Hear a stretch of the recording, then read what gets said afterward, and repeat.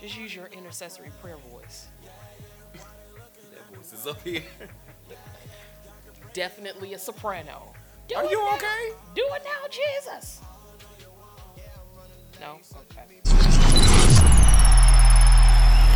Yeah, I'm running late, so just meet me at the let out. Y'all trying to get in, but I'm trying to get out. Getting robbed, get shot at the let out. Heels in her hand while she leaving out the let out. I'ma meet my mans at the mud let out. Praying on the five, see a box with her tail out. Ooh, I can't wait until they get out. We be fresh as hell when we meet up at the let out. Get your spirit up. God. Well, City of Atlanta, Saints, Goons, and Aints. Welcome back to the Let Out, where we don't believe in Santa Claus, but we will jig in a manger. Oh yes, we will. You know, let's think through the playlist that was playing in the manger Oh, at Jesus' birth. What was Jesus rocking? I said that Jesus was rocking. Let's see, Donny Hathaway. Ain't gonna mistletoe. I'm gonna get to know you better. Come on, man. This Christmas, huh? Come on. Oh yes. Jesus was rocking on his playlist Silent Night, the Temptations version. In my mind. Yeah. That one. What else was he playing? So holidays. Sounds of Blackness. Sounds of Black. See, don't nobody know about that. Come on. We give all thanks to who we believe in. See, I wish I had a singing voice. You lost it in prayer again. God, prayer got my voice. Saints be out here. The Lord knew. So, in conclusion, my Jesus's playlist for Christmas would be lit, and Mary would be screaming in the background, "Close my door!" Meanwhile, Joseph is somewhere smoking a Newport Short. Anyway. Hanging from his lip. Right. That's so dumb. Well, my name is McBride. And my name is Martin. What's up, y'all? Yeah. So this is the Let Out. So again, just to reiterate what the Let Out is, this is a merge between pop culture, current events, what's happening within our world, all in this gumbo, this hodgepodge, centered in through the lens of intercession. We are young intercessors who are making a statement that you can still hear the voice of the Lord, still have fun, still be relevant, still be fresh and fly. So again, welcome to the Let Out. And once again, I just want an avenue to talk trash. I'm sick of you. And ain't nobody gonna move me. I'm sick of it. Oh. So to begin our first episode tonight, we want to introduce a segment that is called The Block is Hot. The block is hot. The block is hot, hot, hot. You remember that? Yes! Man. Wayne, Cash Money. Wayne had some hits, fam. They had it. Manny Fresh, Oh my Baby, God. all of them. Like, these young folk, they don't know nothing about real ratch music. Can we pause for a moment of Yeah. silence for Back That Thing Up?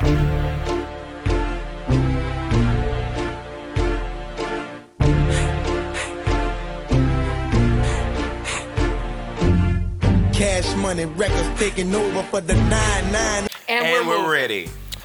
All right, so with The Block is Hot, this is where we actually explore what is currently going on within pop culture, what is going on within national, state, and local news. This is where we somewhat talk about what is relevant within our culture, but we also try to pull out what it is that we need to be praying through. It makes no Absolutely. sense for us to say that we hear the voice of the Lord, but we're always behind the four walls of a church and we're always stuck in a Bible.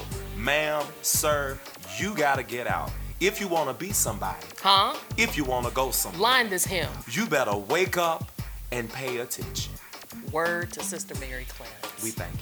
So first up on this edition of The Block is Hot, if you are anywhere near social media or in the city of Atlanta, I'm pretty sure you have heard that Atlanta has an AIDS epidemic that is now being compared to that of a third world country. This is insane. There's an article that we've been dancing around. Who is it with?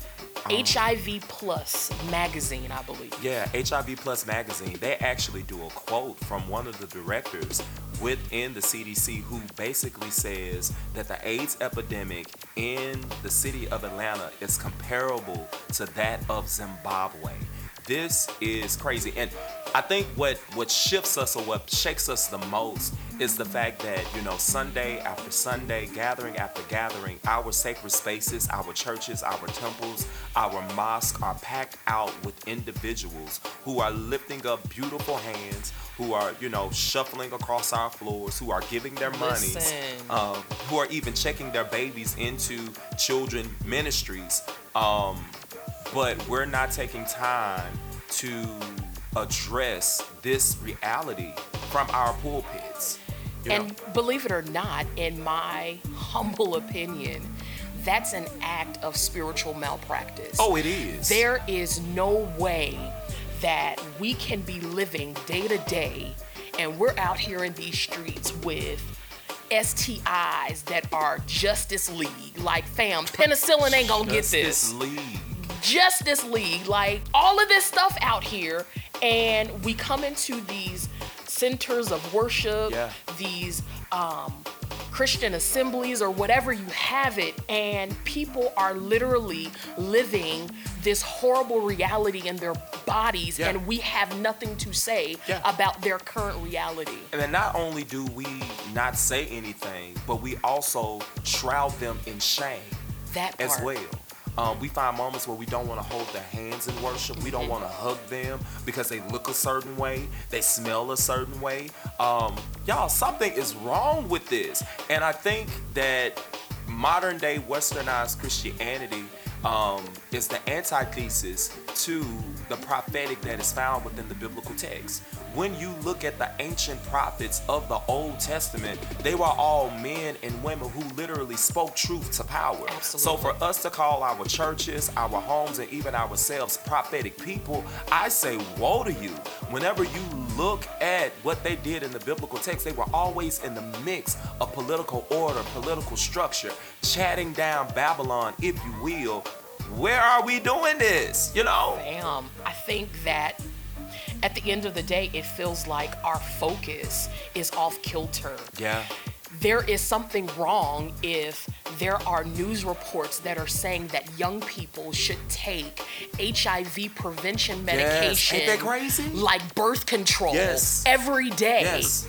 And there's nothing being said in these sacred spaces to speak to this present reality in this city, and not just the city of Atlanta, but cities all across the country. Something is wrong, and I may get in trouble for this, but you ain't gonna walk up on me.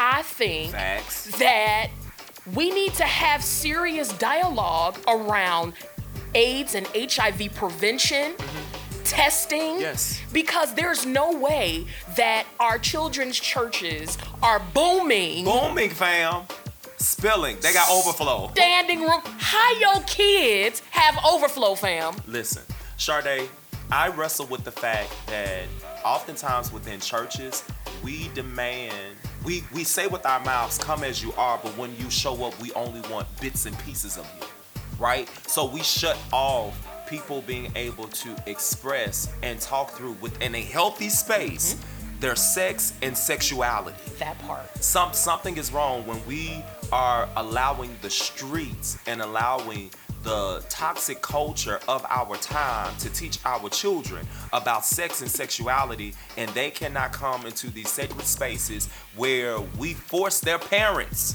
to sacrifice time.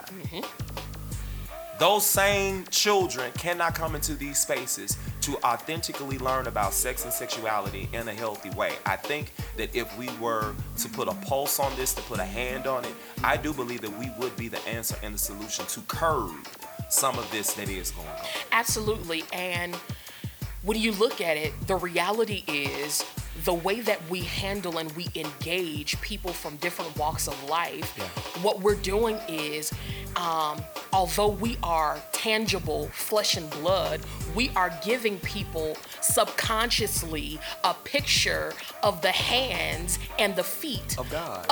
Yeah. And we are telling them that because we want to pick and choose how we handle people or which parts of them that we want to engage with subconsciously, we're teaching them and ingraining in them that God only wants parts and bits and pieces of you. Help us.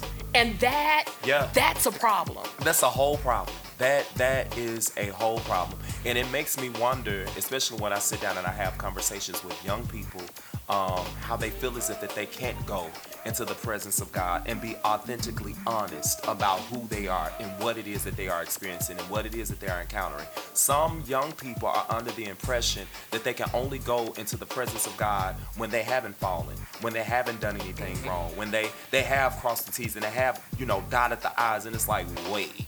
So now that means that your righteousness is an act of performance and it's not on the back of Christ. That part. And at the end of the day, the book of Hebrews says emphatically, you are to come to the throne of grace boldly. Yes. So that means that we have to engage with people in such a way that we're not putting on more shame and we're not putting on more trauma on people, but allowing them to know that, we're not going to just engage with the bits and pieces that we feel comfortable with, but also God, that's played. He wants all of you, fam.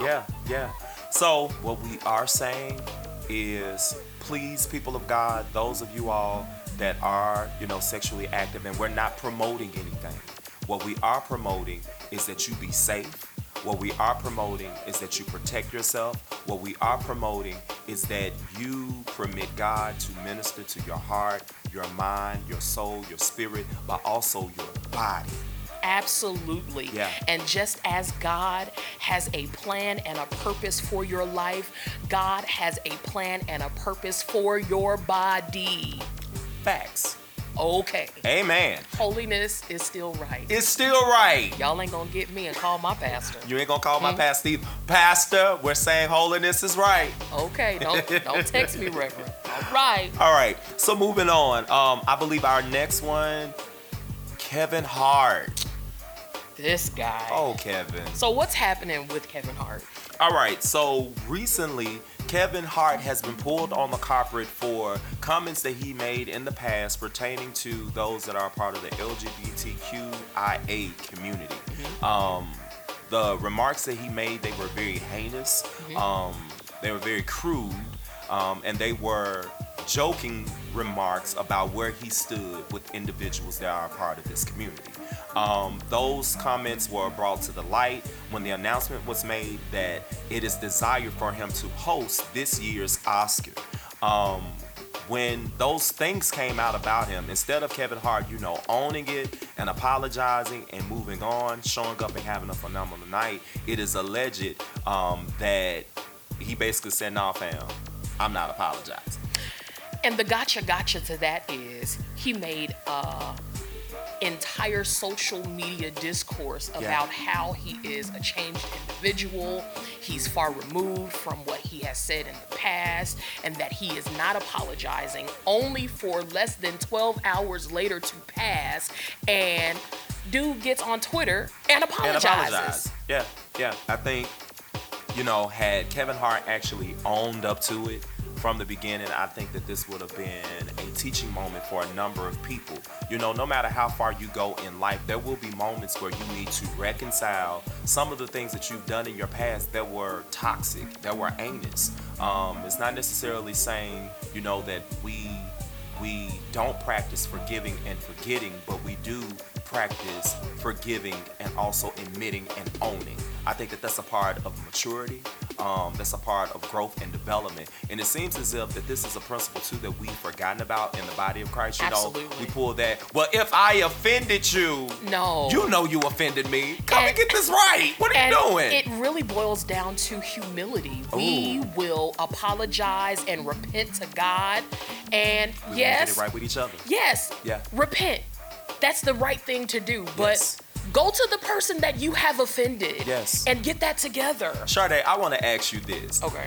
Do you believe that on the same level that I offended you, I should also, with that same energy, come back and apologize to you? So what I mean by that is that if I offended you on social media, do you believe in a public space, do you believe that with that same energy that I offended you, that same energy I need to bring my apology and my request for your forgiveness? Absolutely. Oh, yes. Because at the end of the day, we offend people in a public setting.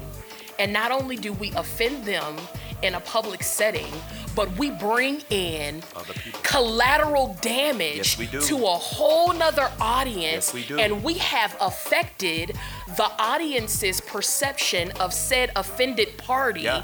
And we want to go behind closed doors. Man of God, I'm so sorry. No. I did X, Y, and Z. Yeah. I am so sorry. Take that same energy. That same level of energy, that please. you were out in these streets. Oh, yes. Bumping your gums and apologize and make it right. Mm-hmm. That's only right. I'm only asking that you come down the line in Tootsie Roll and ask for forgiveness. That's all I'm at. Listen, that's all I want. Okay? That's all we need. All right. So, yeah, you know, it's very You unfortunate. not gonna pass by Tootsie Roll for forgiveness, fam? We're moving on. This is why I don't talk to you. No, you're going to talk to me on tonight. But yeah, it's very unfortunate, you know, that this did happen with Kevin. I believe that Kevin would have done a phenomenal job because this is such a winning season It is. for Kevin. It I dare is. say that Kevin Hart is the Richard Pryor of our time. Facts. Facts? You agree? I'll give that to you. Yes. Yeah, I would love to see how he, not necessarily bounce back. I think that may be the wrong term for it, but I'll use it for the sake of the hour. I would love to see how he bounces back from this. How does he handle this moment and carrying it out? Because there's a whole nother, you know, generation of comedians that are coming up behind him that are watching his behavior and taking cues from his behavior, you know, Absolutely. just like he is from his predecessors. So I would love to see how he, you know, fixes this, how he rectifies it, you know? The funny thing about this is he apologizes on Twitter, and then a constituent of his, Nick Cannon, goes on his Twitter feed and he begins to do deep sea diving with some other less melaninated comedians.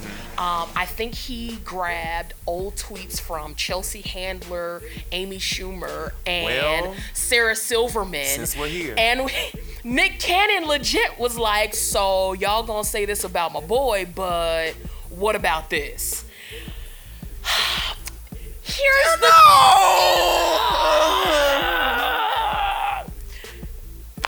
I can't knock it. I mean, if you gonna have friends that, you know, ride with you, like for real. But here is the caveat to that.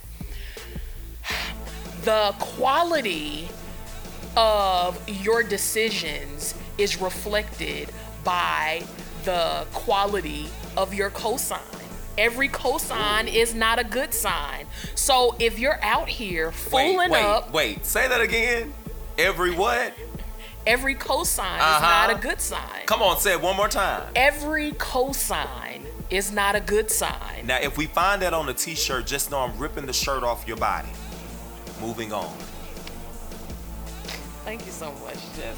My brother is a goon, and I praise Don't God. put it on the t-shirt while we rip it off your body. But seriously, you can't be out here fooling up, doing God knows what. Yeah. And just because your circle, your squad, and they're pumping you up and they're priming you, that doesn't mean that your decisions are right, that you are right. At the end of the day, wrong is wrong, right is right.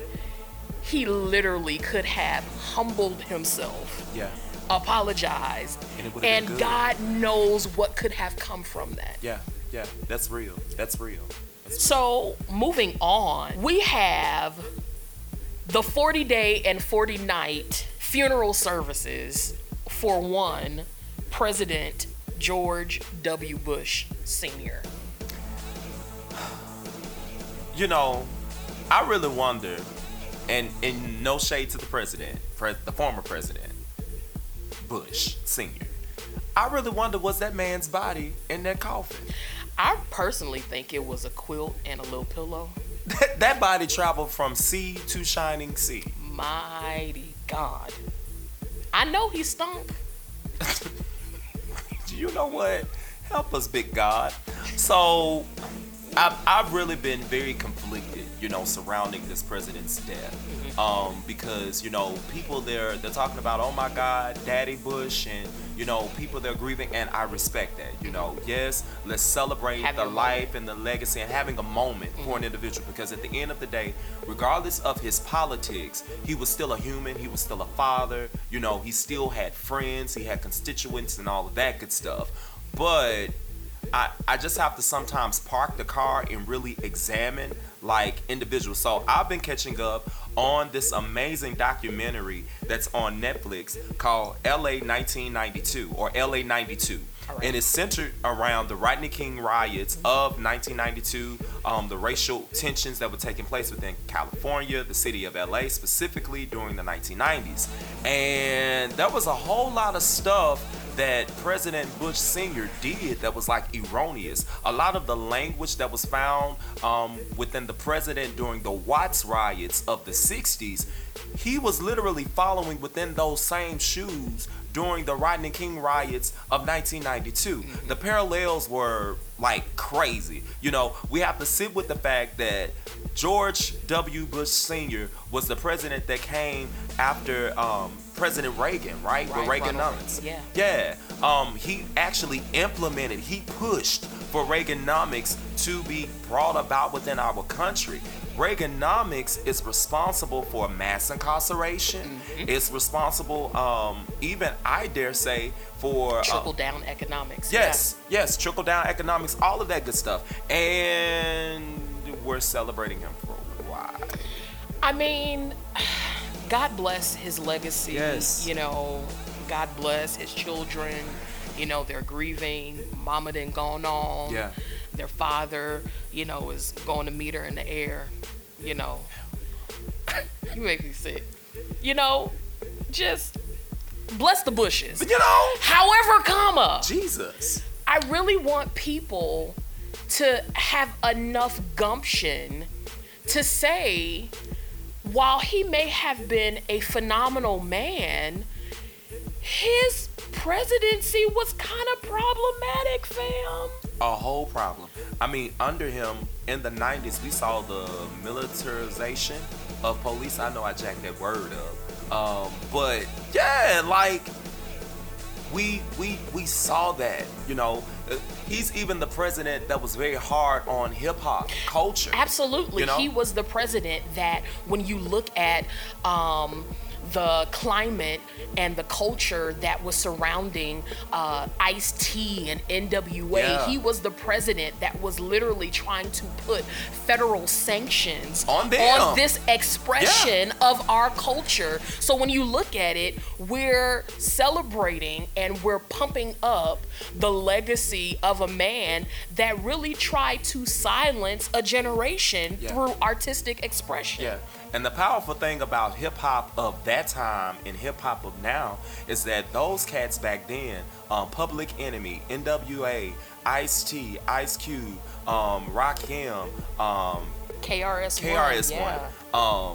Latifah, all of them, they were literally the poets, I dare say the prophets of the time, who literally were taking artistic expression to speak against the social ills of that time. Fight the power that be. Even with NWA, although they use selective language, F the Police, dealing with those songs, once you really listen to the lyrics, once you really listen to what it was that they were saying at the time, I dare say that they were even more prophetic than some of the spiritual leaders of that time. So when you really look at what it was that President Bush was doing with trying to place federal sanctions against them, it was almost as if he was also attempting to silence the revolutionaries of that time. Absolutely. And even when you look at revival, and relating that to where we are now, could it absolutely be that revival is all around us? However, we are the body of Christ, dare to say, we are turning a blind eye to the prophets of the time. We are. I really believe that we are. I've been really praying through, God, send forth modern day revolutionaries. Send forth those who are bold, who are unafraid, who are willing to step up and speak truth to power. I mean, this whole voting issue that's been going on, within this last quarter of 2018, it's been a fool with Stacey Abrams and the situation that happened here within Georgia. And Absolutely. I feel, and I'm saying it with my chest, say it with your chest, I huh? feel that the race was stolen from her. This whole voter Absolutely. suppression thing, Absolutely. like, where are our revolutionaries? And I'm also left with the idea of, am I the answer to the prayer that I've been praying? You get what I'm saying? Absolutely. Yeah. And I think a lot of the time that we are, in fact, the answer Wow. to the prayers that we have been praying. And I find it very problematic that we can sit in these sacred spaces and become so mum and so hush as it relates to social justice, social change, the ills and the perils that are happening in our country and our society, when in fact the Jesus that you preach and teach was a political martyr. A whole political martyr. We don't want to talk about that, but Jesus was a whole political martyr. And at the end of the day, it was the church. It was the church that carried out the agenda of the Roman government. Yes. He was a political martyr. So I have a problem, Sir Collar, Sister Lapscarf, if you can get up in these sacred spaces, upon these pulpits, and you have nothing to say about the injustice that's happening in the society around you. Something's wrong. And you better be glad I'm not your bishop, because I'll call for your license. All right. Oh, okay. All right. You know what? I have to shout out this revolutionary of all revolutionaries, Fred Hampton of Chicago, Illinois. We celebrate his life. Absolutely. We are on the other side of the 49th year anniversary of his death. If you are not familiar with Fred Hampton, please, ma'am, please, sir, do the due diligence of researching who he was. He actually stepped up to the forefront when Huey Newton and Bobby Seale were locked up, the leaders and the founders of the Black Panther Party. He was one of those that actually ascended the ranks during that time to be a powerful revolutionary voice that started bringing the people together.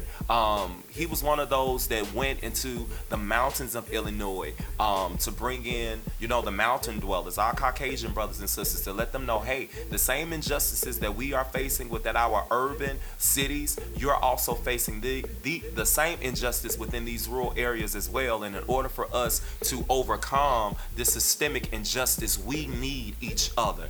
I believe that had Fred not been assassinated, Fred definitely would have been a catalyst for strong, powerful change that our country has yet to see. Absolutely, and I believe that his assassination was yet another example of the militarization of police. Yes. And why that is still a vital discussion that needs to be had. Yeah. Absolutely. It's interesting how it feels as if history is repeating itself. Yeah.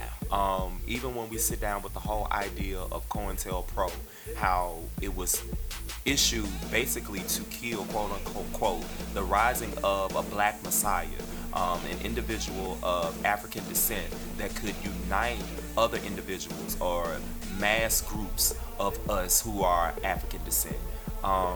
It's just interesting to see how within our times a lot of leaders are coming up murdered. It goes back to the spirit of Herod. The spirit of Herod, yes. And the agenda of Herod.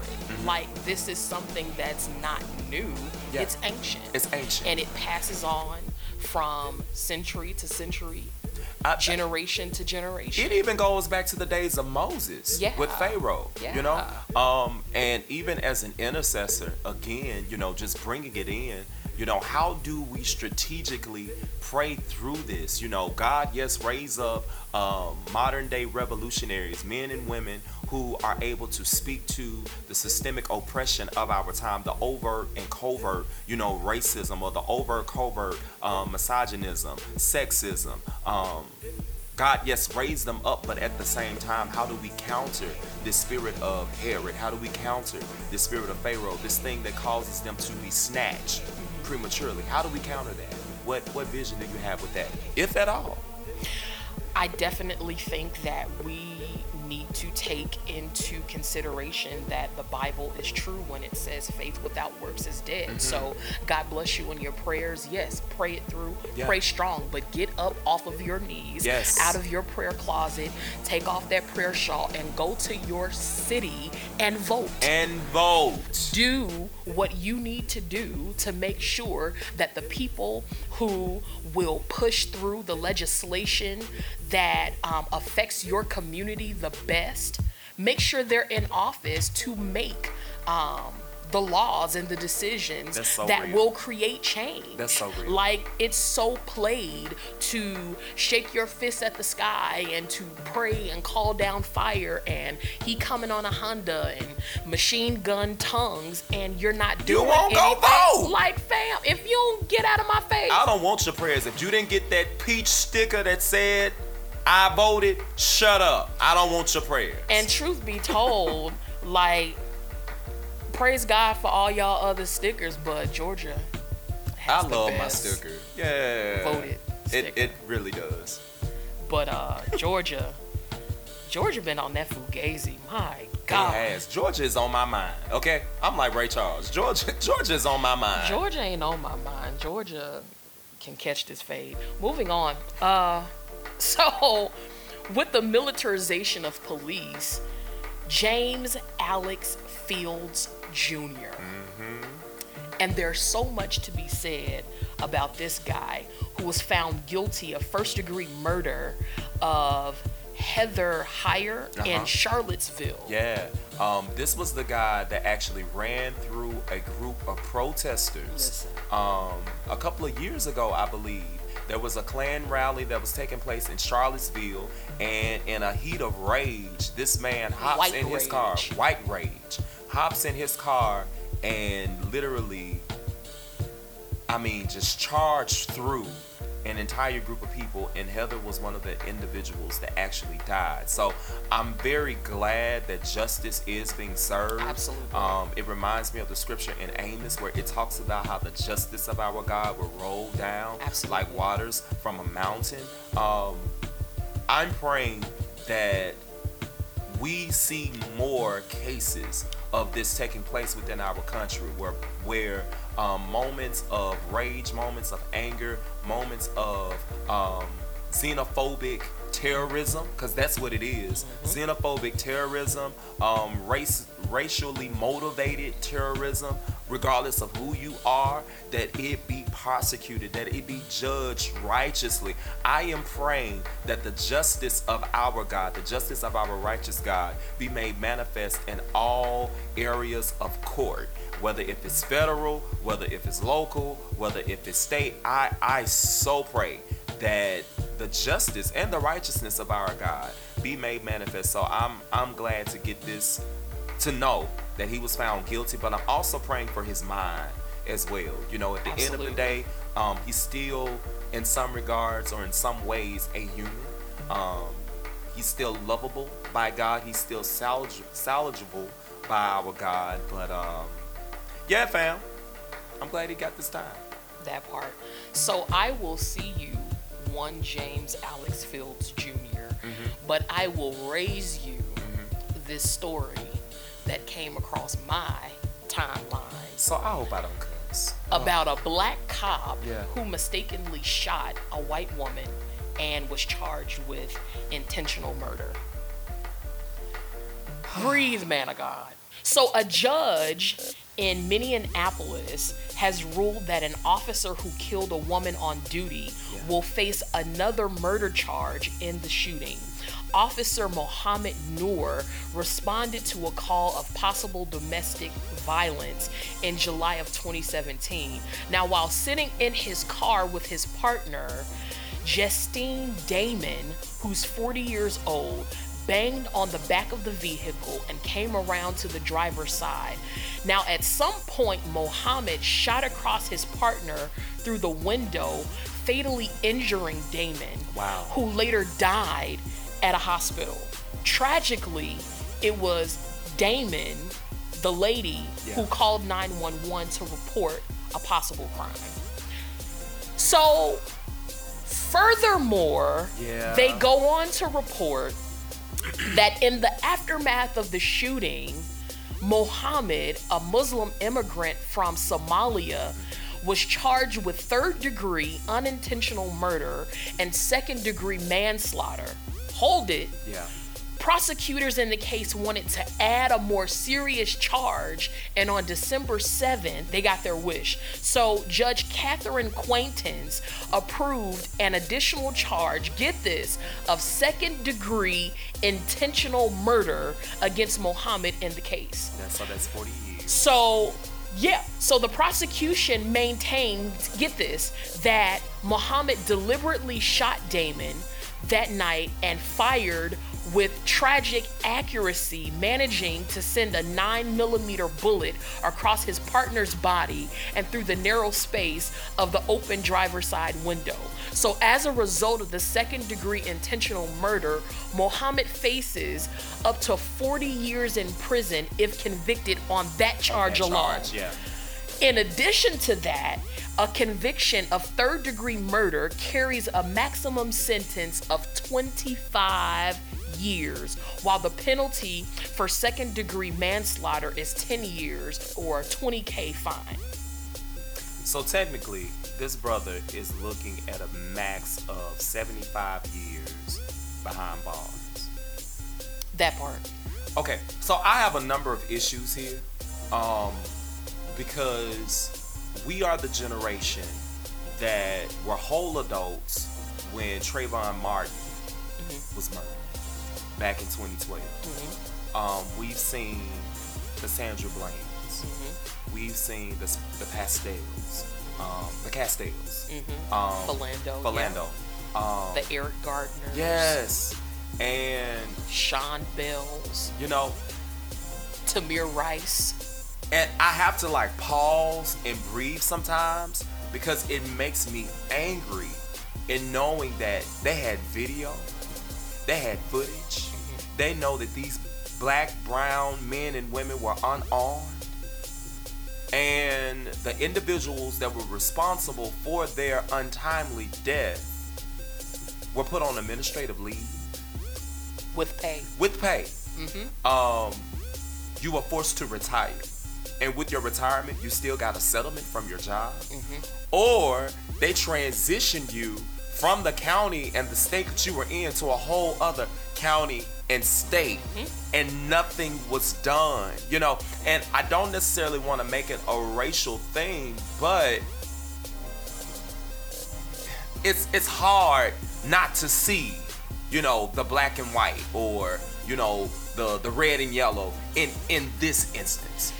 What's interesting is that at the time of that shooting with Mohammed Noor, the country was still grappling with other shootings of unarmed black men. But while the white officers involved in those shootings received support from the Fraternal Order of Police and the NRA, no support was given to Mohammed in the killing of an unarmed white woman in pajamas. Instead, this man's personal life was explored and past complaints about him were immediately released to the public for scrutiny. What about the chick down in Texas that walked into the brother's apartment? Botham Jean. Yes. You know, there was a lot of stuff that they wanted to have released on her. And then they put like a block up. Did. You know, but the brother whose apartment that she walked in, they talked about how the young man was, you know, smoking marijuana, you know. And it's like, what did that have to do with anything? Like, this guy was still a stand-up citizen. He had just recently graduated from college. He was deeply involved in his church.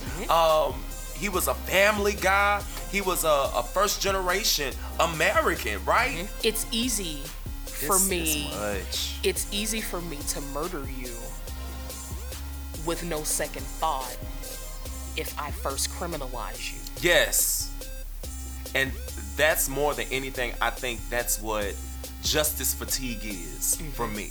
The criminalization of black and brown bodies, or more so the criminalization of victims of these modern time assassinations. And again, my question is, where are the prophetic voices of our time who are stepping up to the plate and speaking truth to power? Shout out to Pastor Freddie Haynes down in Texas. Shout out to Dr. Teresa Fry Brown. Shout out to Dr. Melva Sampson. Yeah, shout out to Dr. Katie Cannon. Shout out to Dr. James Cone. Like, these are amazing people who are still in the land of the living, some of them, and others have, you know, gone on to transition to receive their just reward from God. But they literally take sacred spaces and sacred moments to literally speak truth to power against all forms That part of injustice. If we didn't have a James Cone, we wouldn't have the amazing literary work that is The Cross and the Lynching Tree. Yes, ma'am. And if you have not read that, do yourself a favor and hit up Young Amazon or wherever you get your literary work and get The Cross and the Lynching Tree, because there is still yet this day very vital and important conversations that we need to have as it relates to Christianity and the subject of race relations in America. Yes. All right. This that was good. That tastes good. That tastes good. All right, so I just feel like we should just play NWA. No, I think that we should play some Marvin Gaye. What's going on? All right. My vote is NWA. Okay, so the police coming straight from the underground. Well, hold on, intercessor, back up. No. Get the hunch out of your shoulders. Amen. So next, I want to talk through the beloved sister Cardi B. Hey now. So Cardi B, there's so much to be said about the woman of God. She is doing a phenomenal job in this time and season of her life. I think she's the only rapper, period, that has been nominated for 5 Grammys. Shout out to Cardi. I mean, get your coins. Listen, by any means necessary. But as you get your coin, don't jack up. That knot healed on the side of her face too. No. Strong and knotty. My God, I'm telling you, it was Gazi and Blur, man. Just straight Photoshop, fam. They should have just smoothed it over. All right, so here in recent news, Cardi was sanctioned to come to court. The judge in New York literally threatened that if she did not bring her behind to court, I believe this past week, he was actually going to put out a bench warrant against Cardi B. And this was from an incident that happened this summer where she got into it with a bartender at a strip club for allegedly, I guess, trying to hit on the bartender. Remember that? Let the bar with me. All right. So the female bartender was allegedly trying to get at Cardi's fiance, who eventually became her husband, who's now becoming her ex, Offset. There's a whole lot in there, right? So Cardi nutted up on the girl. Allegedly, she put a hit out on the woman of God. She wanted Baby D to walk up on her and drag her in these Holy Ghost streets. Yeah, so, Cardi, I think that there's a lesson. I have been wearing the Friday trilogy out on Netflix. You hear me? Cupcake got a new Twinkie coming out. All the 2000 snacks. I think Glitter busting your mouth. I can't confirm or deny, but I am. I'm not gonna say that. Amen. So anyway, What you was about to say, fam? I can't confirm or deny, but I just may be the Baby D of 2019. My snack game is on a whole nother level. If you were to come to my job and look in my cubicle, it's a shame. I don't have supplies and like my pull-out drawers. I have snacks. I can neither confirm nor deny to the listening public that every time I talk to this man of God, Don't you do that. he's eating something. Sade, I thought we were better than that. I'm begrudged. I'm offended. With the same energy. With the same energy. I want you to come back and ask for forgiveness. All right, but Cardi B. So I think that there's a lesson to be learned from Cardi B. Even in the season of living your best life and you're breaking records and you're doing things. With you.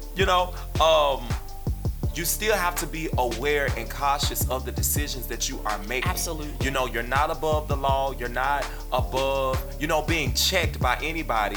But more so, I pull into question her circle. Yeah. You get what I'm saying? Like, there's no way possible I call myself your brother and I'm going to permit you to be out in these Atlanta streets wigging out. Like, no. There have been plenty of times on both ends where it's like, fam, are you okay? What are you doing? And if you have people around you who cannot speak truth to power to where you are the holistic you, every Throw the facet relationship away. of you, absolutely. To the left.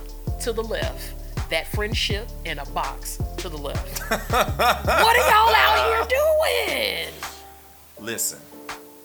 These old fake, superficial friendships. Like, Don't bro me if you don't know me. Seriously, don't bro me if you don't know me. And a part of being able to bro me is that you're able to call bullcrap. You're able to check me where I stand. But not only that, have my back. That part. But when we get in the car, I'ma shake you like you stole something. okay, shake me like a rag doll.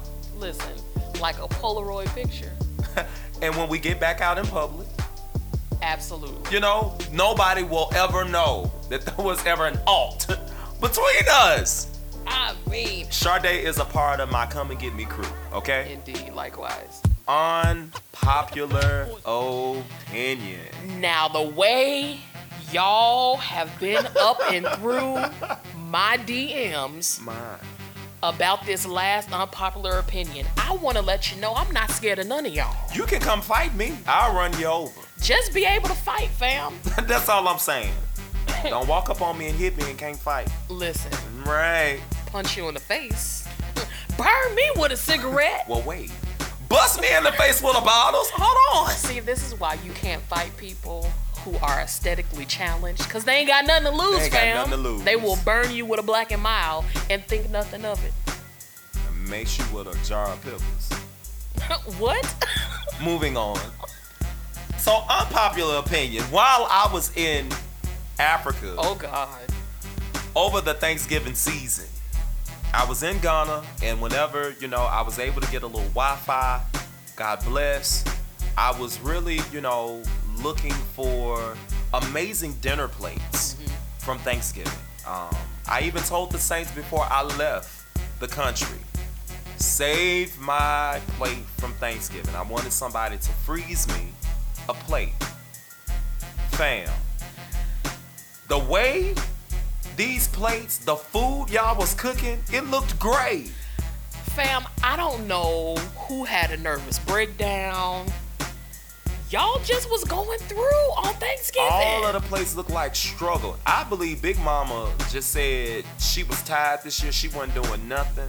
Y'all ain't visit her all year long, and now you want to show up to her house and ask her to cook. Big Mama went on her A game this year. Big Mama went to the casino. Big Mama sold her food stamps. Fam! Like, Big Mama said, skip me, reverse back to you, Uno out. And then y'all want to serve up this slop. Who's eating it? And then take a picture, and it's all on Insta stories. I was like, are y'all okay? Macaroni and cheese with cheese slices. The cheese ain't fully melted. Your greens look like they had grit floating on top of them. Now, I do have to say, my mama gonna kill me. Fam, Mother Martin almost burned the collard greens. Oh no. She did. She caught it, but she almost burnt it. It was, the water had boiled out, and she walked across that island and was like, what in the fresh hell? I said fresh hell.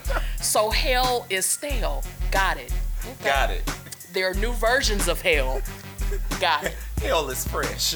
That's why we need brand new That's why we need brand new mercies. I can't. Because The woman of God had a revelation. hell is fresh. It's fresh. I can't. So to avert the fresh hell, we need brand new Hallelujah. I'm going to put at the bottom of this my Cash App. I need you to send me my money. Thank you. But yeah. Skip me. No, Just skip Thanksgiving dinner. Skip okay? it. Just skip it. Don't y'all do that no more. In this Christmas hour, in this Christmas season, don't post no green dressing because you put too much sage in it. Don't post them gritty greens with the worms in it. Don't post that doggone macaroni and cheese with the unmelted cheese. Don't post the candied yams with the unmelted marshmallows that are not toasted. Post it and I'm burning your phone up. Too far? It's your world, fam. I'm here for you. You know, I get passionate about food. clearly. And It's disrespectful. It's okay, man. Just for Christmas, I'm gonna get you some potato salad from Publix, and I'm gonna put some grapes in it. You want me to cuss. Moving on. You know, in these social media streets, it's so much happening. And recently, a young whippersnapper out of Decatur, Georgia, that goes by the name of Jacquees, recently said on Instagram that he is the king of R&B. Lies, fallacies, fairy tales, deceit, lost edges. Unicorns, Tamala Man girdles. Ooh. You know, her girdles suck everything. Oh my God. But the young man is claiming the title of king of R&B. Well, first of all, he didn't say what type of R&B he was king of. You know, Nippy said that Bobby Brown was the king of R&B, and I really think she meant ribs and barbecue. She really meant rolls and buns. Rice and beans. Rello and Bud. R&B though, like, fam, you out here singing flat and sharp, you're flarp. But you're the king of R&B, Houseway. So what we're not gonna do is smear over the fact you call this man Flarp. Fam, have you seen him? I don't wanna bore you with it. Now I will say who I believe to be the authentic real king of R&B.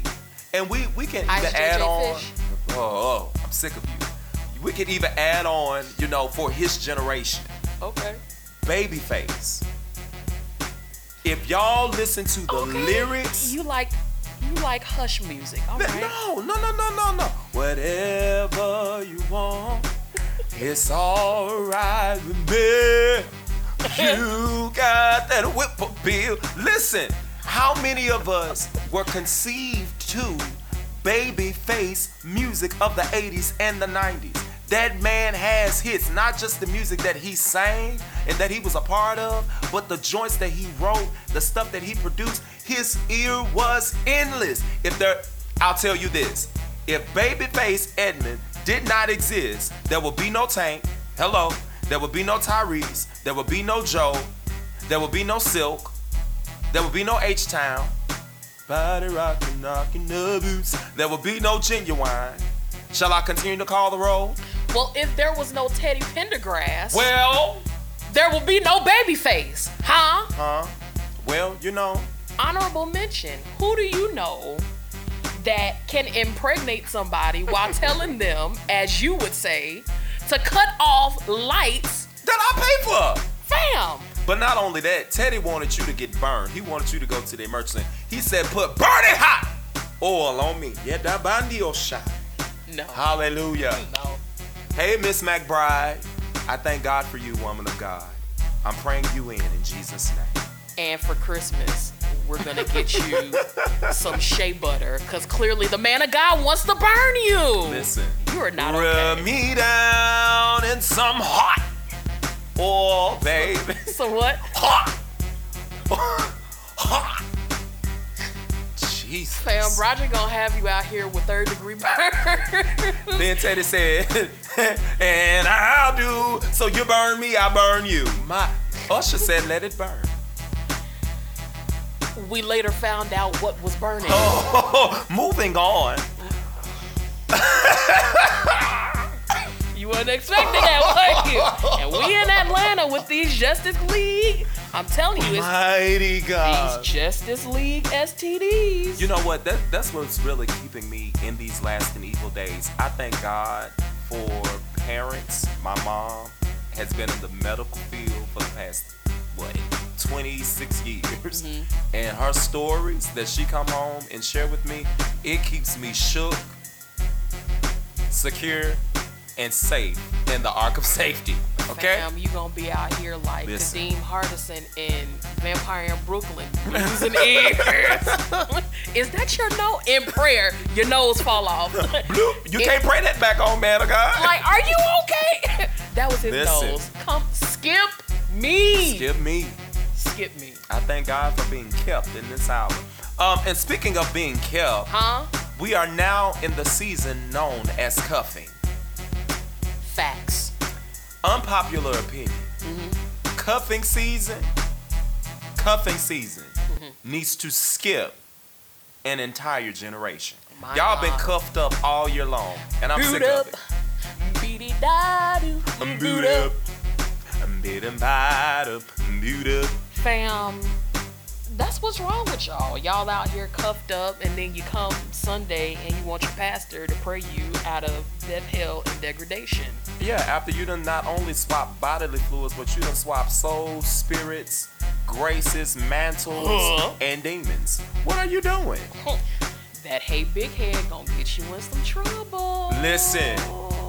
Speaking of getting in trouble, hey Offset, Who's Going on who's on Twitter talking about, forget y'all, I miss Cardi. Fam, we didn't do it. You did. He gonna say under her post on Instagram, y'all won. What did we do? Excuse me? This has nothing to do with us, sir. Get your mind right. Get your heart right. Just Didn't the Bible say something about the heart? The hearts of men? They're deceitfully wicked. who can know it? Huh? Read this Bible. Offset, get your heart right. So, in this season of cuffing, what I am requesting of all of our listeners is that you take your decision to the altar. Listen. In all seriousness, take your decision making to the altar.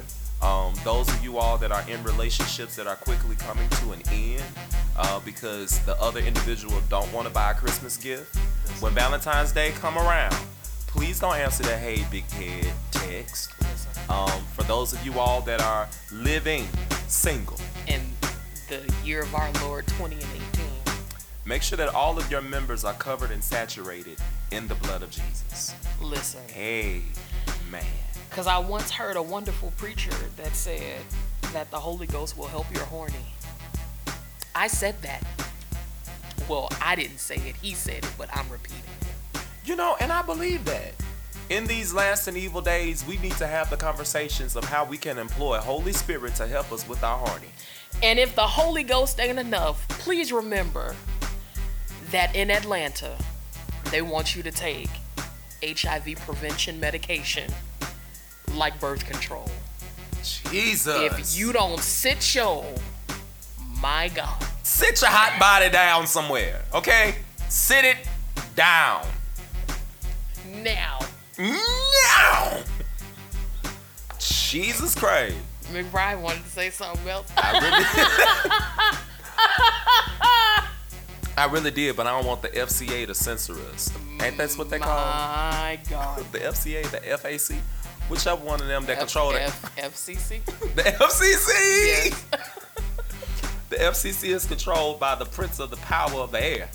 And we pull you down. We pull you down. Hallelujah. I really wish y'all could see how he is rocking back and forward in this pea coat. Why you gotta tell my business like this?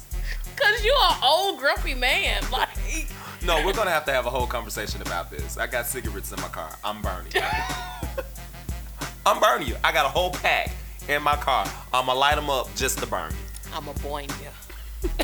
That's what they used to say. I'm a boing you. So that wraps up Unpopular Opinion. Let's get into Mirror Mirror. Mirror, mirror on the wall. Who's the flyest intercessor of them all? I really don't know why you try to make that a thing. That's going to be a thing. It is not a thing. Oh. It's not gonna happen, fam. Just let it go. Let it burn. No. Let it go. Let it. No, let it flow. Never mind. Let's move on. I thought I had a song. That's what you get. Jesus. This segment, what is Mirror Mirror about, man? So Mirror Mirror is where we pause to really do a in-depth search into the heart and the mind of the intercessor. This is a moment of introspective reflection. Although we're not necessarily saying that these are our stories or our narratives, we are identifying that these are some of the pitfalls that individuals who are intercessors, that are part of our generation, they do find themselves in. So we're talking through conversations that we wish someone would have had with us. So Mirror Mirror is where we give you the wisdom that we had to pay for. Absolutely. So it is imperative to know that as an intercessor, your heart posture is everything. Yeah.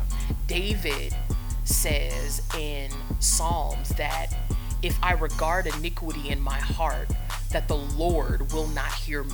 He won't hear me. Yeah. So that then tells me that it's the posture of your heart that puts feet on your prayers.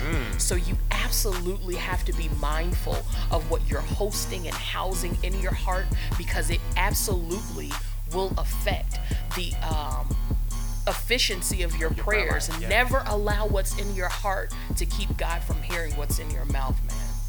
That's so real. And I think that a lot of what gains entryway into our hearts is actually found in what we find relationship with, what we give audience to, what we permit space into our lives. So today's Mirror Mirror segment, we will be dealing with this whole thing of unity. As an intercessor, it is imperative that you find community, okay? You must find community. Isolation is not the will of God for your life. No man is an island. You need somebody. That part. And don't just take our word for it.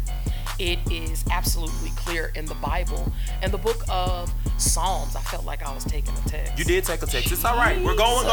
We're going. And you put on the preaching voice. My God. Anyway, Psalm 68 and 6 in the Amplified Bible, David says, God makes a home for the lonely.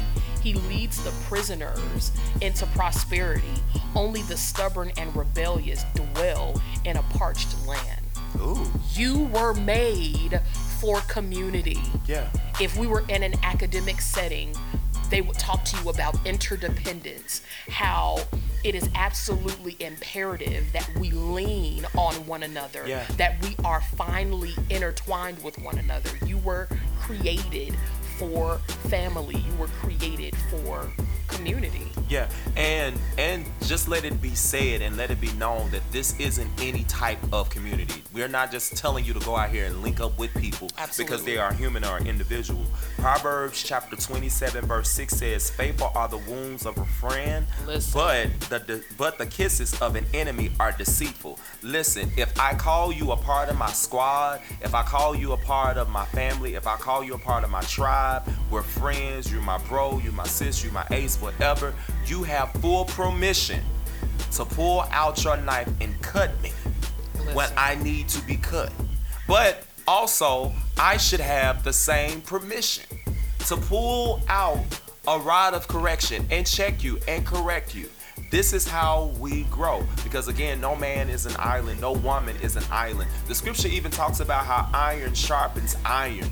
You need individuals in your crew that are a part of your set that are able to not only check you, but also pull you up, push you when you are afraid, challenge the inconsistencies in your life. So, with us talking about unity, we also want to segue into what are some of the enemies of unity. Absolutely. Yeah. Number one would absolutely have to be pride. And when you look at pride, there is a passage of scripture that says that not only does God oppose the prideful or the proud, it says that he sets himself against them. Yep. Fam, do you really want to live your life as an enemy of God? Ain't that deep? Oh my God. That's heavy. That's heavy. When you really pull that thing into consideration, my pride will cause me to be a direct enemy of God. But to even take it a step further, I think from a whole theological perspective, it causes me to explore the notion of the Imago Dei. The Imago Dei is a theory that was explored by theologian Dorothea Zolle, where basically the Imago Dei says that all things that were created by God has God's spirit or God's power, God's essence on the inside of it. So whenever I'm operating in pride towards you and I do something towards you, I'm not necessarily doing it towards Sade, but I'm doing it towards the God that's in Sade. You know, so every time we operate in places of pride, we move in systems of pride, we exhibit behaviors of pridefulness towards each other and even to ourselves. Really sit with the fact that we're not doing it to the individual, but we're doing it to the God that's in the individual.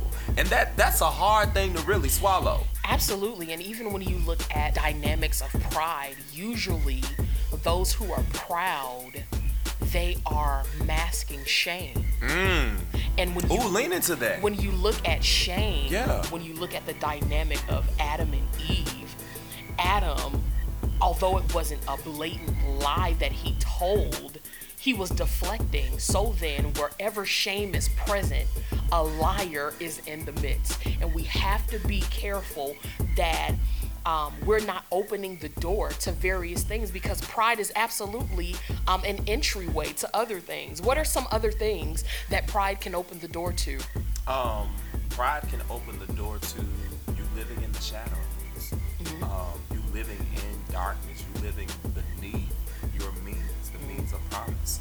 I think that pride is also an entryway into perversion. Absolutely. You'll find yourself doing things and saying things and being things in order to keep up the lie that was shaped in your pridefulness. Absolutely. That's good. Yeah. Lean into that. Yeah. Let's go into the narrative of Absalom with David. You know, I think not only his rebellion and his hurt, but also his pridefulness towards his father and getting it right with his father, caused him to live below what it was on his life to live. He was the next in line to the throne. You know, he was the son of the king. He was the son of David. And here it is, him finding himself living in the wilderness for 15, 30 years, all because of his anger and his unwillingness to get it right with his father. But too, I dare say that David's pridefulness also drove his son to become the murderer that Absolutely. he was, to become the rebellious man that he was. So, yeah.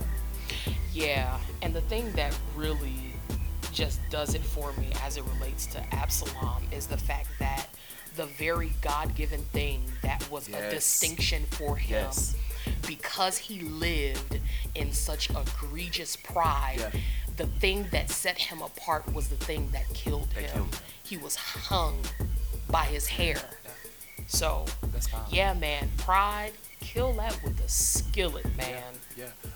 And I think that really segues into the other enemy of unity. It's this spirit of offense. Absolutely. Offense causes us to cut relationships off, cut people off, remove ourselves from people groups. And we're coming into this new year. Everybody want to say, new year, new me. And we start cutting people off. We start leaving communities. We start vagabonding it out. Listen. You're wandering around from people to people to people to people. But as you were sharing with me earlier, you're like, fam, what if the thing that you need to cut off is yourself? That part, so wrapped up in social media these days, and we have so many memes that go across our news feed that talks about toxicity. But what happens when it's not them, but the toxicity is you? Yeah. And do you have authentic people in your community that will again speak truth to power to say, hey fam, your breath stinks. Yeah. Get it together. Yeah. That attitude, that posture of heart, that is not pleasing to the Father. And you will not have power with God and power with man. And you're walking around with that kind of heart posture. Get it together. There have been plenty of times where I may have been justified in how I felt about something, but you have come to me and said, like, man, like, I get it, like, I understand, Forfeit your right to be but right. absolutely forfeit your right to be right. And if you are going to contend in the place of prayer for people, you cannot live a life of the offended. And at the end of the day, we have to understand that offense is an act, but offended is a decision. Choice. Come on. Yes, ma'am. So there are so Yeah. many people who are choosing to live lives of offense. You're choosing to live your everyday life being offended. And you can tell when people just out here, you want to be mad. Like, are you mad? You big mad? mad. Like, you're just mad. And there's no way that you can, again, contend for people. There's no way that you can stand in the gap, stand between someone and a bad decision, and you have offense in your heart. I often say that a prophet offended is a witch pending, and there's no way that we can stand as prophets, priests, intercessors, and have offense in our hearts and think that we will be able to offer up incense. That's what prayers represented, incense. There's no way that we can offer up that prayer, those prayers to the Father, and it's coming from a heart posture of offense. Like, get that together. And two, I believe that pride are the hands that hold the offense. Absolutely. Because at the end of the day, you feel like you're justified. I'm justified in You feel this. like Yes. you're right. Yes. You're going to hear me out. You're going to hear what I'm saying. Like, fam, forfeit your right to be right. Lean into that. Forfeiting your right to be right. Just like it's a choice in hanging on to the grudge, it's also a choice in letting it go. In the story, going back to David and Absalom, Absalom's offense with David was due to David's poor management as a father. David's, for all of you all that may not be familiar with the story, David had a daughter named Tamar. Tamar was raped by one of her older brothers, and Absalom, who was one of her brothers, identified the fact that their brother raped Tamar. So he goes to Adam, he tells Adam, hey Pop, my brother raped my sister, what are you going to do about it? The scripture literally implies that David went silent. David said nothing. David did nothing. Absalom throws a party. He invites all of his siblings. He murders everybody. The one that was responsible for Tamar's rape, but also the innocent, those that had nothing to do with it. And that's even a whole story within itself. how oftentimes offense also carries collateral damage as well, right? So once he kills everybody, a servant survives. He runs to David. He tells David what happened, and Absalom immediately gets up and lives in obscurity. He goes and he wanders in the wilderness. Absalom had all right to feel the way that he felt. Absolutely. He had all right to be angry. He had all right to be mad. He had all right to even challenge his father as a son to his dad to say, Pop, you're not right for not saying anything. But in the moment of him hanging on to his rightness, it caused him to set himself up for death. When he eventually comes back to the kingdom, he tries to ignite a coup d'etat, or to usurp the throne, to overthrow David, to get people on his side, and he did exactly that. And when David finally realized what was taking place, the scripture says that David literally began to run for his life from his son Absalom. And eventually, in Absalom's anger and rage and him hanging on to his offense and him not forfeiting his right to be right, eventually he ends up killing himself. His anger drove him to death. His anger drove him to death. So whenever we say forfeit your right to be right, sometimes there are some things that you are absolutely right in the way that you feel, but those emotions, those ideologies are so intense that they are speaking louder than the voice of God.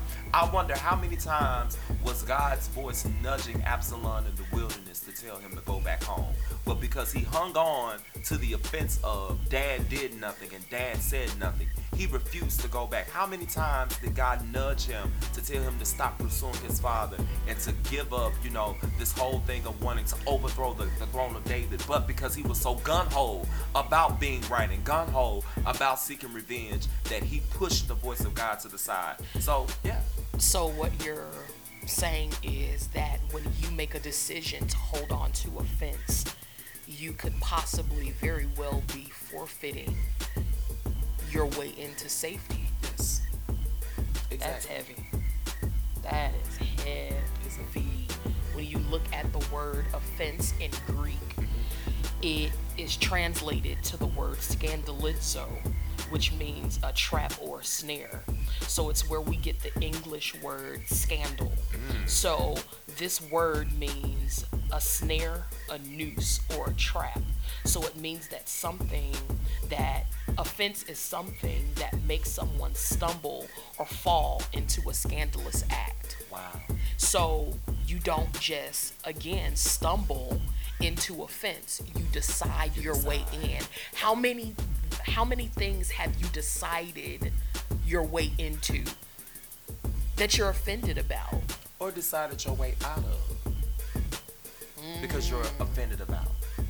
How many of us have decided our way out of authentically God-given relationships, but we left too soon because we were offended? We moved too soon because we were offended. We murdered them with our mouths because we were offended.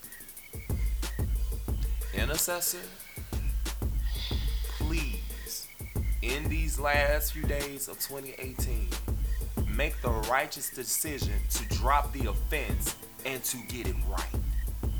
Absolutely. And with that, there are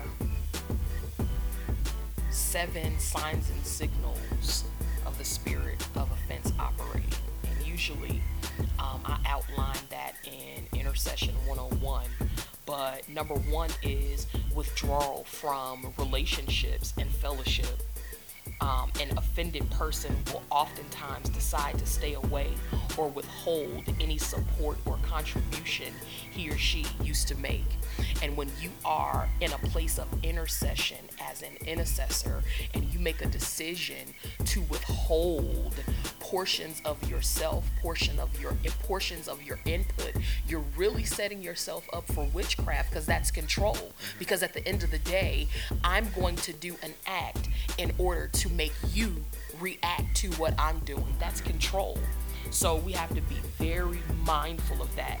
Another sign and signal is resentment. That's harboring animosity against a person, a group of people that you feel have mistreated you. Another sign and signal is distrust. Offended people lose trust for everybody. All right. The offended person may also encounter difficulty in submission to authority and will often develop destructive, independent spirit, like this independent spirit. So be mindful of that. Another sign and signal is betrayal. Offense can lead to betrayal of love and trust. Wherever offense is present, betrayal is inevitable. Wherever offense is present, betrayal is inevitable. Another sign and signal is unanswered prayers. Carrying offense can lead to unanswered prayer. Jesus said in Mark 11, I believe, he says that if you hold anything against anyone, forgive them so that your Father in heaven may forgive you. And also remember what we quoted about David, that if you regard iniquity in your heart, that the Lord will not hear you. Yes. So it is again the posture of your heart that puts feet on your prayers. Another signal of offense is rebellion. Offended people often develop a rebellious spirit, and they go against the established order, and that leads back to Absalom. And the last one is a recollection of events. Offended people also seem to have very good memories of things that have happened, and it's always usually toward the scope of a victim. They did this to me. Yeah. Why is this happening to me? So those are about 7 things to keep in mind to really see and trace if the spirit of offense is in operation in your life. So That's real. you have pride as an enemy of unity. You have offense. The third one, which is a major enemy to unity, is the lack of transparency. How important is it to be transparent as an intercessor? Listen, it's our bread and butter. If I'm unable to be transparent with my neighbor that I see, it is absolutely impossible for me to be transparent with the God who created me. Oftentimes, whenever we lack transparency and authenticity, we go into the presence of God with masks. We go into the presence of God as counterfeits. And we wonder why doesn't God answer, or why don't we get the results that we desire in prayer. Whenever God looks at us, whenever we're lacking, transparency, God isn't seeing what God created. God is seeing a mask. God is seeing an android. God is seeing, a robot. God is seeing an android. God is seeing something that He did not make. And even in the dynamics of relationship, wherever there's transparency, there is intimacy. And wherever there is intimacy, there is earned trust. And in order for you to earn trust, that means that there is relationship. Absolutely. And it's the same thing in the spirit. When we function and operate in transparency with God, yes, God knows all. Yes, God sees all. But God also tells us in the scripture to contend with Him. The scripture also tells us that we can cast our cares on God. All of those things are linked with transparency. So when I begin to engage in transparency with God spiritually, I'm having a level of intimacy that's there. Absolutely. I'm employing or engaging our relationship. Absolutely. That's good. Yeah. And there are also benefits to transparency. To be completely honest, transparency saved my life, but it was humility that drove me to a point where I can embrace the technology of transparency that really made a change in my life. And I realized, and I was able to see firsthand, that transparency carries benefits. One of the benefits of transparency is healing. James 5 and I think it's 16, it says that we are to confess our sins One to to the one other. another Yeah. so that we are healed. Yeah. So there are portions and pieces of healing that we are forfeiting because we Ooh. refuse to be Yes, ma'am. transparent.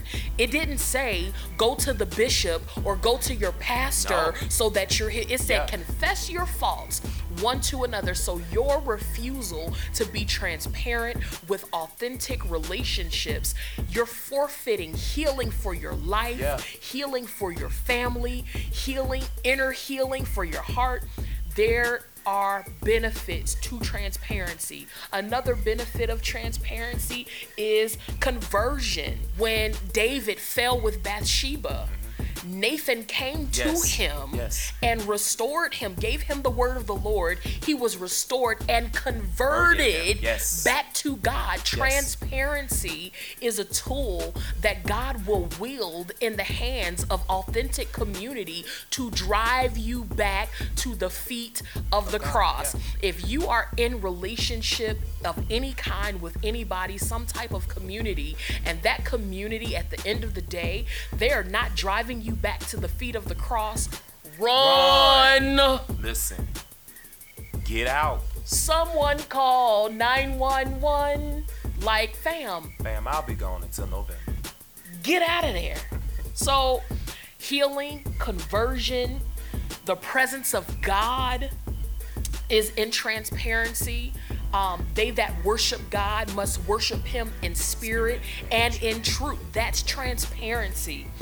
Protection. There's protection in transparency, and there's also honor in transparency. But I really want intercessors to know that as a person that stands in the gap to intercede for other people, when you reject transparency, you're rejecting the healing balm of the Lord. So how many broken places in you that are persistent?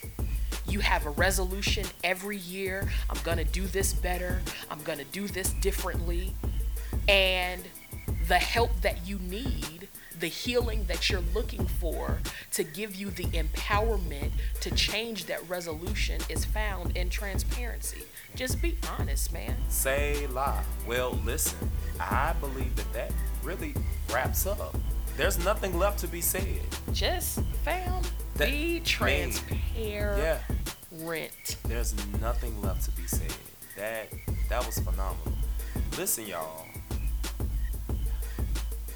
That Whatever hit you in do, your chest. It did. It hit really you in your did. chest. Jeez. Practice unity. Practice unity. Practice being transparent. Practice releasing and dropping the offense. Practice releasing the pride before we step over. Intercessor, you need community. You need a tribe of people who are able to grow you, who are able to strengthen you, who are able to assist in your conversion and your healing. Unity. UNITY. We need it. Thank you so much for joining in, listening in to the Let Out. Yeah, man. What's your social media handles, man? My social media handle is Broderick McBride on Instagram, and on Facebook I am Broderick L. McBride. Absolutely. You can find me on Instagram and Twitter at Shardemus. That's SHARDEMUS. I am maxed out on Facebook, but Famous. shut up. It's okay. I'm maxed out on Facebook, but I do have a like page. 2019. I'm definitely going to roll out. Like page. Y'all, my friend is famous. That is so dumb. I'm so grateful that I have a seat at the table and I can touch the hem of your garments. If you don't get off my hoodie, Oh, move. Shibahaya. Don't nobody know me. First of all. Number B, your breath is hot. So, yeah, I'm maxed out on Facebook, but I do have a like page. You can find it, Sharde Martin Unlimited. That's all I got, fam. All right, well, listen. What do the lonely do at Christmas? Drop down and get your eagle on, girl. Hey, up now, ladies. All You right. never let me go by myself, No, fam. I won't. This is unity. Huh? All right. We out. Bye.